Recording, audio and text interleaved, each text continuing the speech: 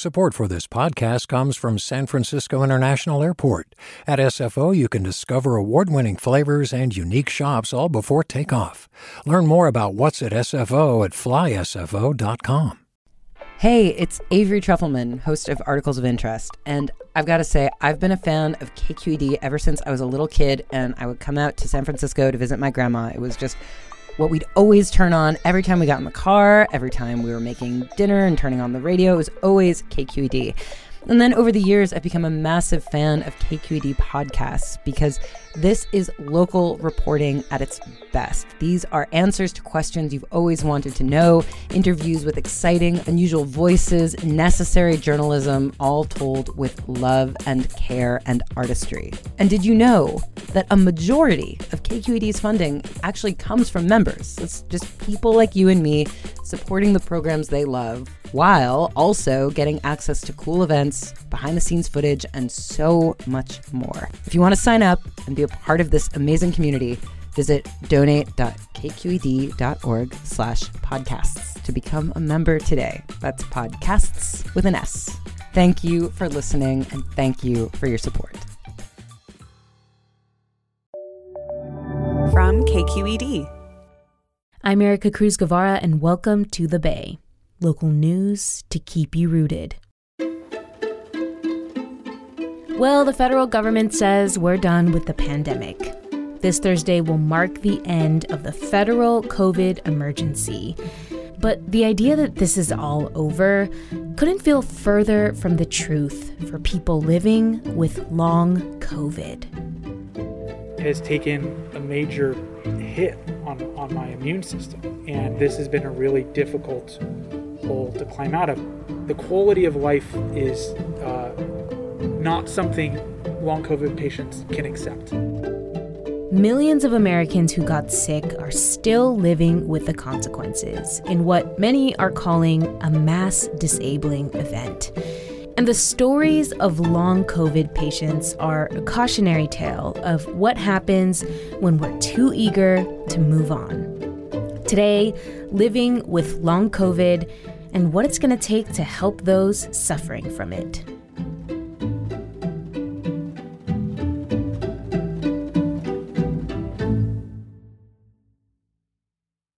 Do you love learning about the San Francisco Bay Area? Its history, its people, its unique blend of cultures? Then you should check out the Bay Curious book. I'm Katrina Schwartz, editor and producer on the Bay Curious podcast, and I'm here to let you know that for the month of May, we've worked out a sweet deal for KQED podcast listeners. Right now, you can get the Bay Curious ebook for $1.99. That's right, $1.99. Just search for Bay Curious wherever you get your ebooks or find a link in our show notes. This offer does expire at the end of the month, though, so you'll want to act on it fast. Happy reading!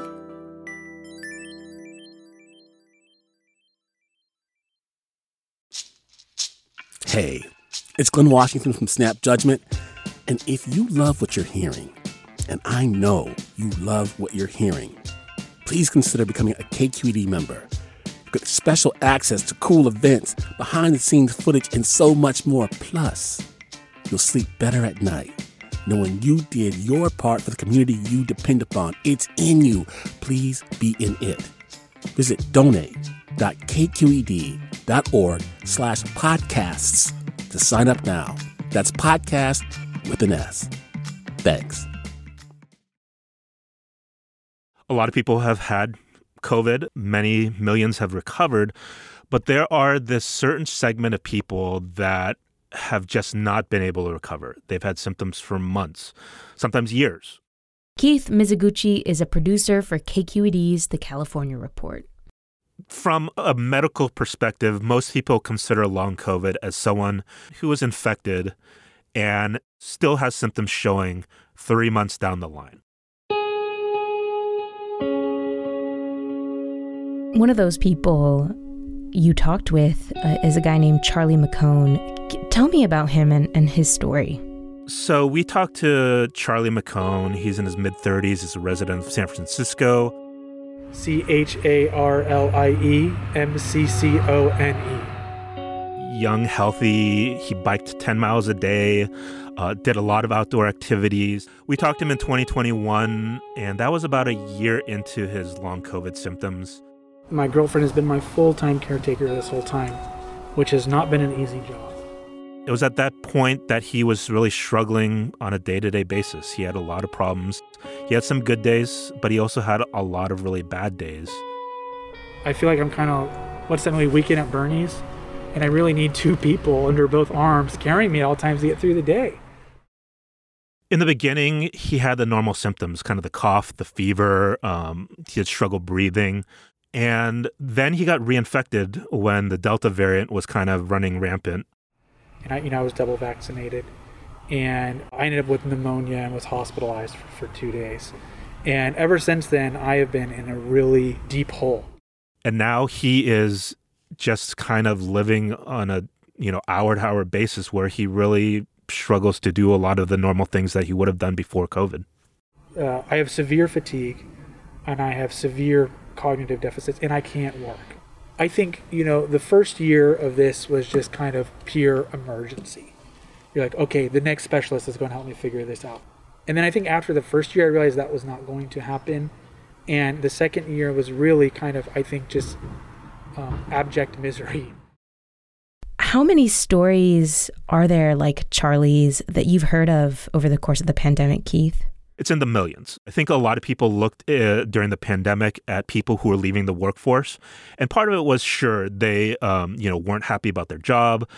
They weren't getting paid enough. But a lot of the problem is people can't go back to work. People cannot function for 8 hours a day, even with remote work. And when I talked to Charlie and I sat down with him, I felt really bad, actually, because he's like, this is going to wipe me out for the rest of the day. And it likely did. It's like you're doing this having been up for 2 days and drinking all night, and then asking somebody to do something.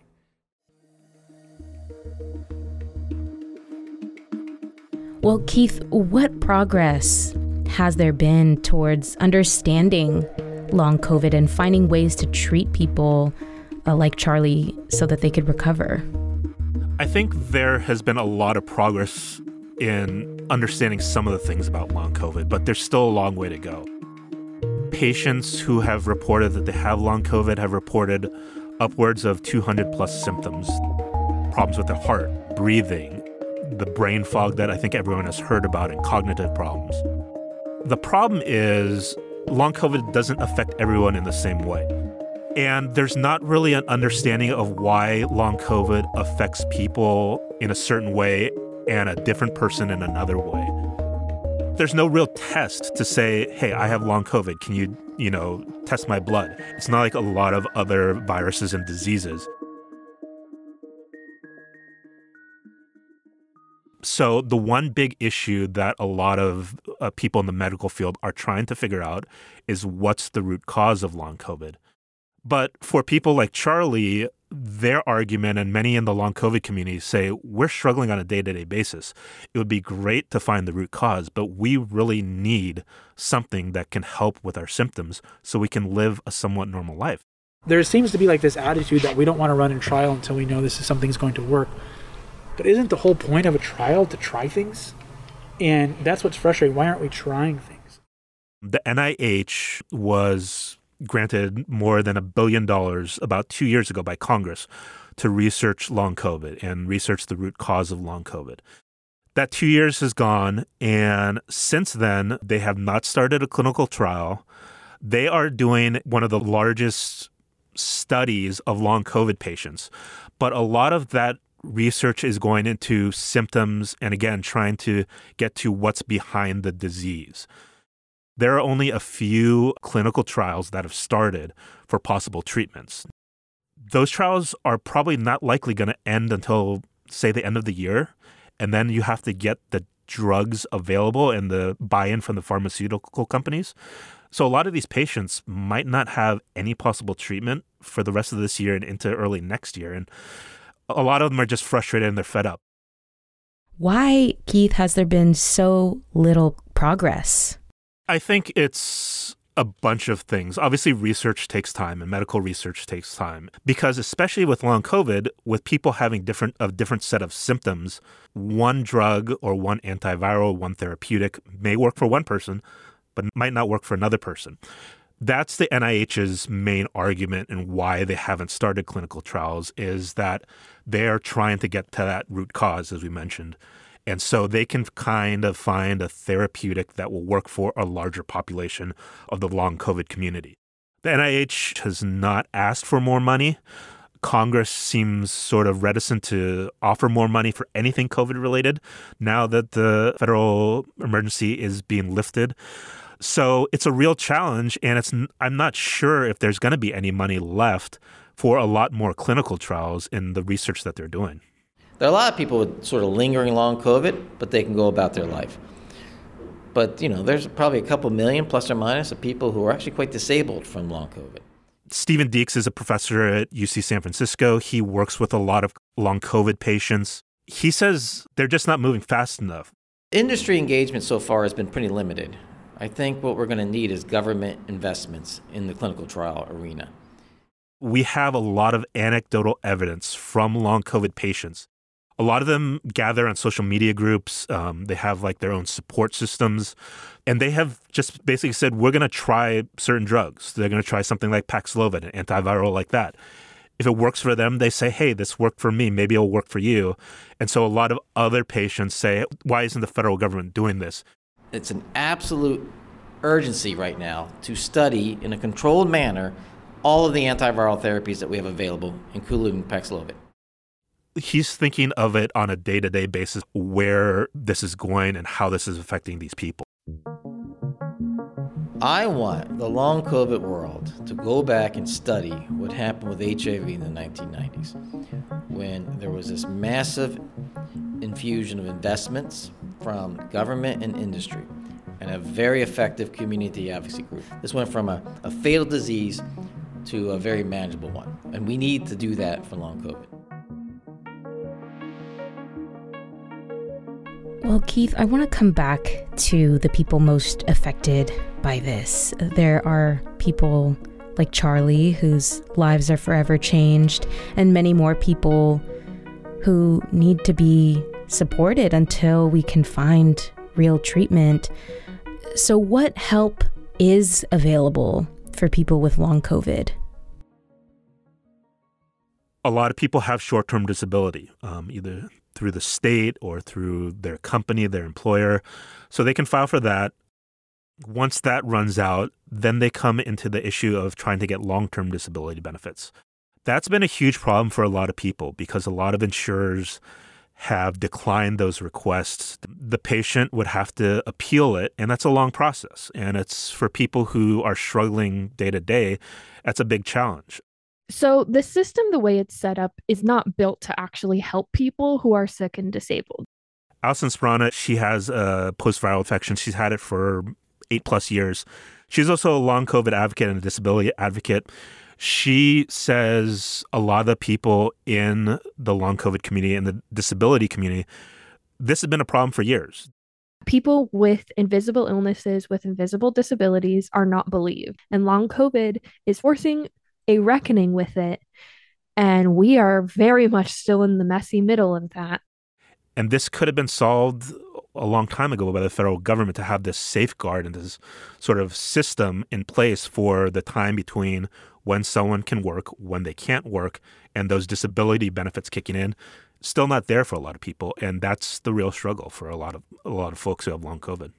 Pretty much anyone who works on disability benefit applications is going to advise you not to work at all while your application is pending. So what are you supposed to do when you have absolutely no income coming in? I mean, that's how people lose their homes. That's how people lose their cars. That's how they become homeless. And it's happened for people with long COVID. It happened before the pandemic to many, many chronically ill and disabled people. And it is a huge gap in our safety net. This is affecting the economy. This is affecting the workforce. Where are they going to live if they don't have a job, if they don't have disability benefits? I think the problem is going to get worse and worse because the federal government hasn't really done anything to get that support system in place to help these people.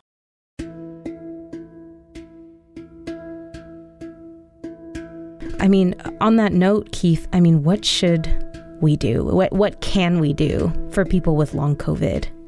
I think understanding that there's a reason why people are wearing masks. They're still concerned about getting COVID or being reinfected. People who are reinfected, they have a greater chance of having really bad symptoms like Charlie. When he was reinfected, their symptoms getting worse for long COVID. There are reasons why people are still trying to do things to protect themselves. Yes, we want to get back to our normal lives. Everyone does. But there are still concerns for this community about everything from being reinfected to, their symptoms getting worse to not having a treatment anywhere down the line. The pandemic is not over just because there's declarations and mandates are done away with. It's still a huge issue for millions of Americans and so many people in California and the Bay Area.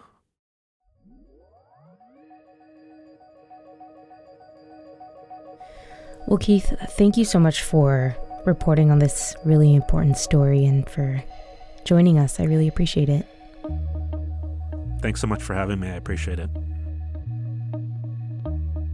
That was Keith Mizuguchi, a producer for the California Report, which you can catch every weekday morning on KQED 88.5 FM or on your favorite podcast app.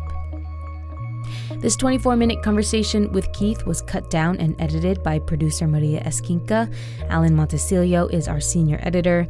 He scored this episode and added all the tape. If you're listening to The Bay for the first time, what's up? Consider making The Bay part of your weekly routine if you're looking to be a more engaged citizen of the Bay Area. Every Monday, Wednesday, and Friday, we take deep dives into some of the biggest stories facing our region with some of the best local journalists in the game.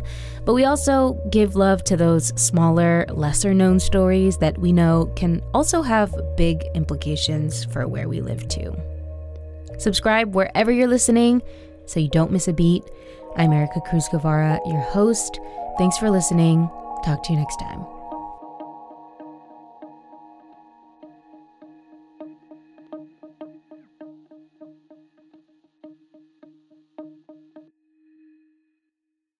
Hi, I'm Sasha Khokha, host of the California Report magazine.